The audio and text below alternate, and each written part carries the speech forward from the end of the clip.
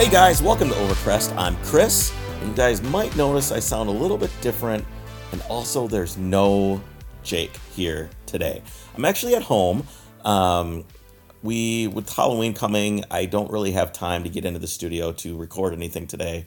We're going to be doing a bunch of stuff tomorrow. We're going to have some really cool guests in on the phone, so I'm really excited about all that. But I still wanted to get an episode to you guys on time. I think it's important. I really value your guys' listenership, so I wanted to make sure that I got you guys something. And if you like the podcast, your friends will probably like the podcast. So make sure that you spread the word. We really appreciate that. So on the Facebook page yesterday, I posted about the electric RWB Tesla, and there was a bunch of debate, a bunch of arguing going on, and I kind of alluded to the fact that the car is kind of cool, mainly just because I'm starting to grind to a little bit of a halt with how I think on electric cars. Not so much RWB. I kind of still feel like that stuff is kind of junk and kind of poser.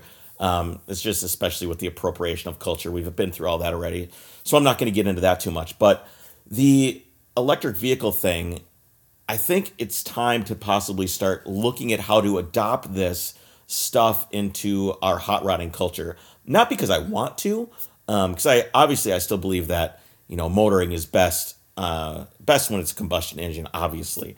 But if you look at the future and the way things are going with electric vehicles, and everybody wants to ban combustion engines, and there was a couple people on the thread that said some stuff about, oh hey, don't worry about it, you're still going to be able to drive your classic car. But I don't really think that's the case. I don't think you're going to be able to drive your car regularly on public roads. It might be something that you can do on the track. Somebody made another, the horse argument always comes up, but nobody's really riding their horses around on public roads like they used to. So we might see track only. You might see limited use. Anyway, I don't want to get into that too much. But what I did want to do is I wanted to come back and read an article to you guys that I wrote a couple years ago. Around this time of year, ironically, it had just started snowing when I wrote this. I think it was about 2 years ago. And I think I did submit this to Jalopnik, but they kind of butchered it up and murdered the article. So I thought maybe I'd read it again to you guys and maybe give you a perspective of what I thought 2 years ago. Now, I haven't read this in a couple of years, so I might make some commentary as I go through this. Maybe I've changed my mind. Maybe I've not. All right, let's go. So this is titled Motoring as We Know It, an obituary. And notice that I said motoring as we know it, not motoring as we know it now. I really do feel that we are, like I've said before, we're in the golden era of motoring, where you can drive whatever you want, go wherever you want, good tires, your parts can be here tomorrow for your classic car. You could not have a better opportunity to get out there and drive. Even though the roads are being completely taken over by crossovers, you still have the most epic roads. It could not be a better time to drive. I guess I'll just say that. There's really no regulation unless you live like in California. Here in Minnesota, we have no emissions. So it's a total free-for-all. You can really do whatever you want. All right. Anyway, the snow outside is probably going to stick. The salt trucks are out here in Minnesota. The road and cars are covered with white dust the county lays on the road to keep us all from freezing to death in a ditch. This means my 72 911 is tucked safely away in the garage. I didn't even have a chance to take it out one last time. Winter rolled in more swiftly than usual this year, once again putting motoring itself in an extended stasis. With the 911 parked morosely in my garage for 7 months, the rose-tinted glasses of motoring bliss are off, and I'm faced with the harsh reality that in my lifetime, I may not even be able to drive that car regularly on public roads. New generations are doomed for a dystopian future of self-driving A to B utility vehicles. Motoring in the sense of a national pastime will eventually decline, and in the meantime, everyone is celebrating the technology-first vehicles which telegraph its demise. We're all going about our motoring lives, posting on Instagram, Facebook, YouTube, and Snapchat. Viral videos of burnouts, and Gymkhana runs are everywhere. There are shows for everyone. You can watch two guys dial in a Charger they dragged out of its coffin beneath a barn in Omaha and drive it to Los Angeles. The so-called influencers fly around the world, jet-setting, creating epic adventures for us all to live vicariously through from the comfort of our couch. Even if you're old school and don't indulge in the fantasies purveyed by the internet, the vintage motoring world is almost as good as the real thing. Cars are being loved, appreciated, and restored. Given enough capital, you can own anything car related since the inception of the combustion engine. We really are in the glory days of motoring. So, what is there to complain about? It's only a matter of time before the sensory experience and nostalgia of American motoring just isn't enough to convince legislators that we deserve freedom.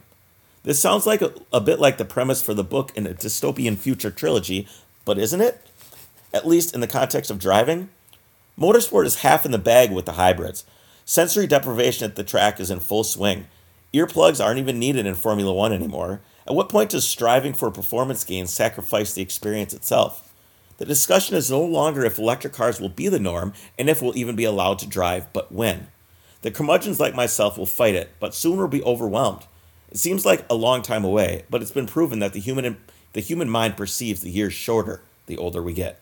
Now, in the last couple of years since this article was written, a lot of the countries around the world have started thinking about when and how they're going to ban the combustion engines in their municipalities. Some are local, some are countries. And if you look on Wikipedia, there's lots of different countries from Austria, China, Costa Rica, Denmark, France, Germany, India, Ireland, Israel, Japan, Netherlands, Norway, Portugal, South Korea, Spain, Taiwan, and the United Kingdom. So some of them are 2020, some of them are 2040, some of them are 2030, and some of them are new vehicle sales, some are all production vehicles. And if you look, some of the diesels, like the diesel scrappage plan, there's lots of different things that are going on now to kind of slowly pick apart and pick away. I wouldn't necessarily say your right to drive, but how you drive, changing how you drive. So with anything with a combustion engine, especially diesel, is kind of getting pulled back. And you'll see diesel go, and after that, you're slowly going to start to see petrol go. Because that's really the end game for all of this, is to just get rid of the combustion engine entirely. All right, back to it. In the meantime, a younger generation is growing up. Kids are inundated with the talk of climate change and electric vehicles. Young boys and girls won't look forward to the freedom that a driver's license represents. Fathers won't teach their sons and daughters how to drive stick in empty parking lots. Huge cultures existing purely as conduits for enthusiasts to get together will vanish. Without the experiences enthusiasts my age had growing up, and even today, what is going to inspire these kids to carry the torch? Motoring has been under assault, rightly or wrongly. That's a debate for another time. And when I wrote the article, I was kind of trying to reach a broader audience. It's wrong. it's wrongly. That's a debate for another time. By governments signing world climate change accords, manufacturers are being forced to push to market increasingly complex and expensive technology to keep up with CAFE and other world standards. The demise of the combustion engine is not only inevitable, but it is planned. Consumers can fight it all they want, but governments around the world don't care. Electric vehicles are going to save the earth and your life, and there's nothing you can do about it. Now, I don't blame politicians for thinking this way. I guess it's kind of in their psyche as they're trying to save the world. No one goes to be a politician so they can not make everybody's lives better. At least that's my perception of how politicians act. So I kind of understand, but I also don't think they understand where we're coming from. But as enthusiasts, I think it's important to note that on the grand scale, we're a minority. As big as like Car Week and Rennsport and Goodwin and all this stuff is, we're still a minority compared to the rest of the world who just doesn't really care. When they look at a car, they see a dishwasher or a refrigerator. It's not the same for everybody. We're still a minority. I envision the day in the quite distant future where I take back the keys to my 911 my family appropriated for me to protect me from myself. I'd lead a chase through a dystopian city, zigzagging around autopiloted electric machines. I imagine an equally stale populace deprived of sensory input for their own protection. The sounds and smells of an antiquated combustion engine would rapture off glass buildings. It would probably end up in jail time, but at that point, what difference would it make? Climate change policies are having an immediate effect on our hobby. This dystopian future is an ever closer reality. For enthusiasts, it's turning into a nightmare. If you think hip, always in the red, tech industry government subsidized cars, or even the latest super duper fast hybrid supercar is going to save us, you're wrong. If I hear that a $40,000 electric car does 0 to 60 miles an hour in under 2.5 seconds again, I'm going to lose it. Who cares? Is that all that motoring is? These mainstream electric vehicles are not a replacement for the experience you know and love. This is all just a bridge to the inevitable. It's the placation of the masses. It's the unintentional black hood of climate change politics when it comes to motoring. We're transitioning to a world where it is no longer considered safe for you to transport yourself and no longer considered climate conscious to enjoy doing it. Morally reprehensible will be the term used for the car you love. Those willing to buck the masses will be rebels. Hopefully, I'll have the courage to be one of those people, holding white knuckle to what was once a defining piece of American history. Society now knows nothing of the benefits of many Industrial Revolution breakthroughs. It only knows the fruits of decades of advancement. This is evident now more than ever. The new electric hybrid cars will never have a respectable heritage or pedigree. And I think that the Mission E stuff has come out in the last year or two, and I just read a review on the, I don't remember which one it was, not the Taycan, but the kind of the crossover one. This guy from CNET or CNN or whatever it was went and reviewed one, and he said, it was great to drive. It could go on track, blah, blah, blah. But I really don't think that type of Porsche is going to be seen as having the same pedigree as some of the other stuff. You have this lineage of the 911 as it goes through from, the 356 and obviously stuff before that too, but especially the 911 and on really walked in its own footsteps the entire way with the pedigree and the heritage of Porsche. When they shift over to this electric stuff, I don't know that that's really going to feel the same. But you're going to have probably both cars are going to be out for a while, for a long time. And eventually they're going to start pulling the rug out from under you. They're going to start taking this hybrid or this electric stuff, and pretty soon that stuff's going to end up in a 911. It's going to happen gradually, but it's for sure going to happen. But I'm not sure if that pedigree is going to stick anymore. We'll see how slow the transition is. If they do it slow enough, they might be able to get the pedigree and the history to kind of meld together. But if it happens too fast, I think it might be rejected. The tech side of the vehicles is so integrated in the fiber of their function that the majority of their benefits as we see them today will be worthless in a few years. Just like the iPhone you bought in 2003 just to keep in the basement just because it still works, the cutting-edge vehicles of today will turn out to be undesirable relics. They'll be great for recycling, but bad for writing interesting books about. They'll be inefficient, but in an uncool way. Sure, my 911 doesn't get the greatest fuel economy, but man does it turn the knobs to 11 on my senses. Not being able to pair your future digital whatever with your 2010 Tesla and having archaic apps and operating systems isn't going to be seen as romantic. We aren't building anything nostalgic anymore. It's a garbage time race to the top of the lazy don't have to do anything just yourself just because it's the safest, most efficient way mountain. Except they aren't competing against anyone but the consumer. Many movies have been made depicting a dystopian future where the banes of today's societies have been cured. Crime, pollution, risk, death, and any other number of evils. In the cult classic Demolition Man, Sylvester Stallone ends up driving an Olds 442 through a glass window, shattering the perfect world around him with the sound and underground rebellion that the car represents. In I, Robot, Will Smith rips around another perfect future on an MV Agusta motorcycle. Both films show a system where the populace is stripped of risk. Film is often used to show that a dirty, filthy society that is free trumps a clean, perfect, and morally superior one brought upon by force. The plots revolve around human beings breaking free of this system, and the screenwriters have been using motoring as an allegory representing that forgotten free society. In that free spirit is represented the inherent risk that you take driving yourself, essentially controlling your own destiny, and where you go, when, and how. Motoring isn't the only part of our lives that's being mortgaged under the guise of protecting us from ourselves. The real question is it worth it? Is sacrificing expediency and efficiency worth ceding yet another part of ourselves to someone else worthy of the consequences to the environment or future economy? This isn't to say we cannot have compromise.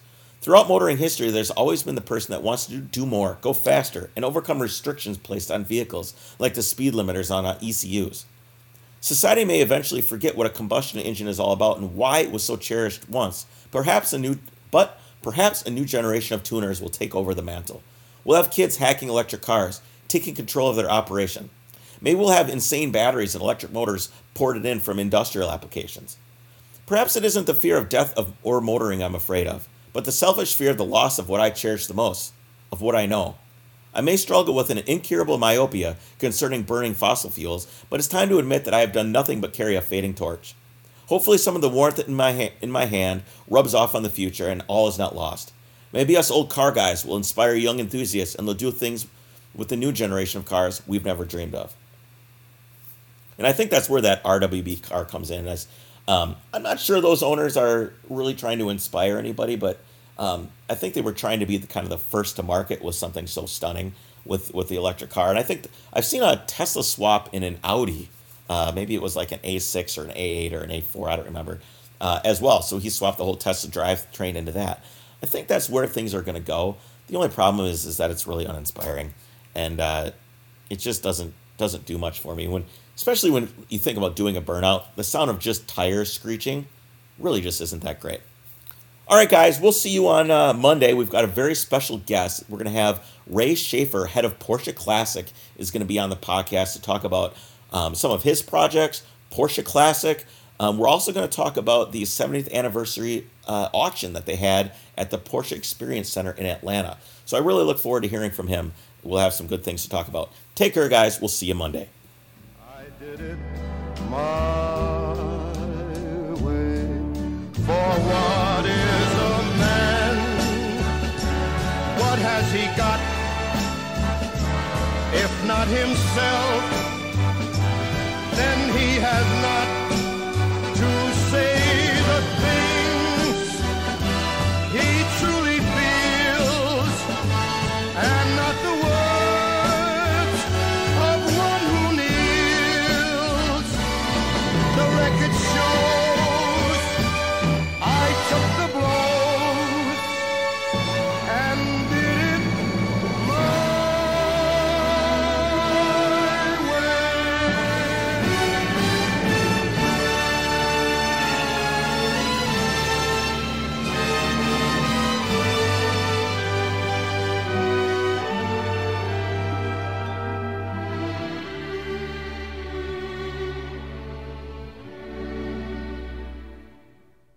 Yes, it was my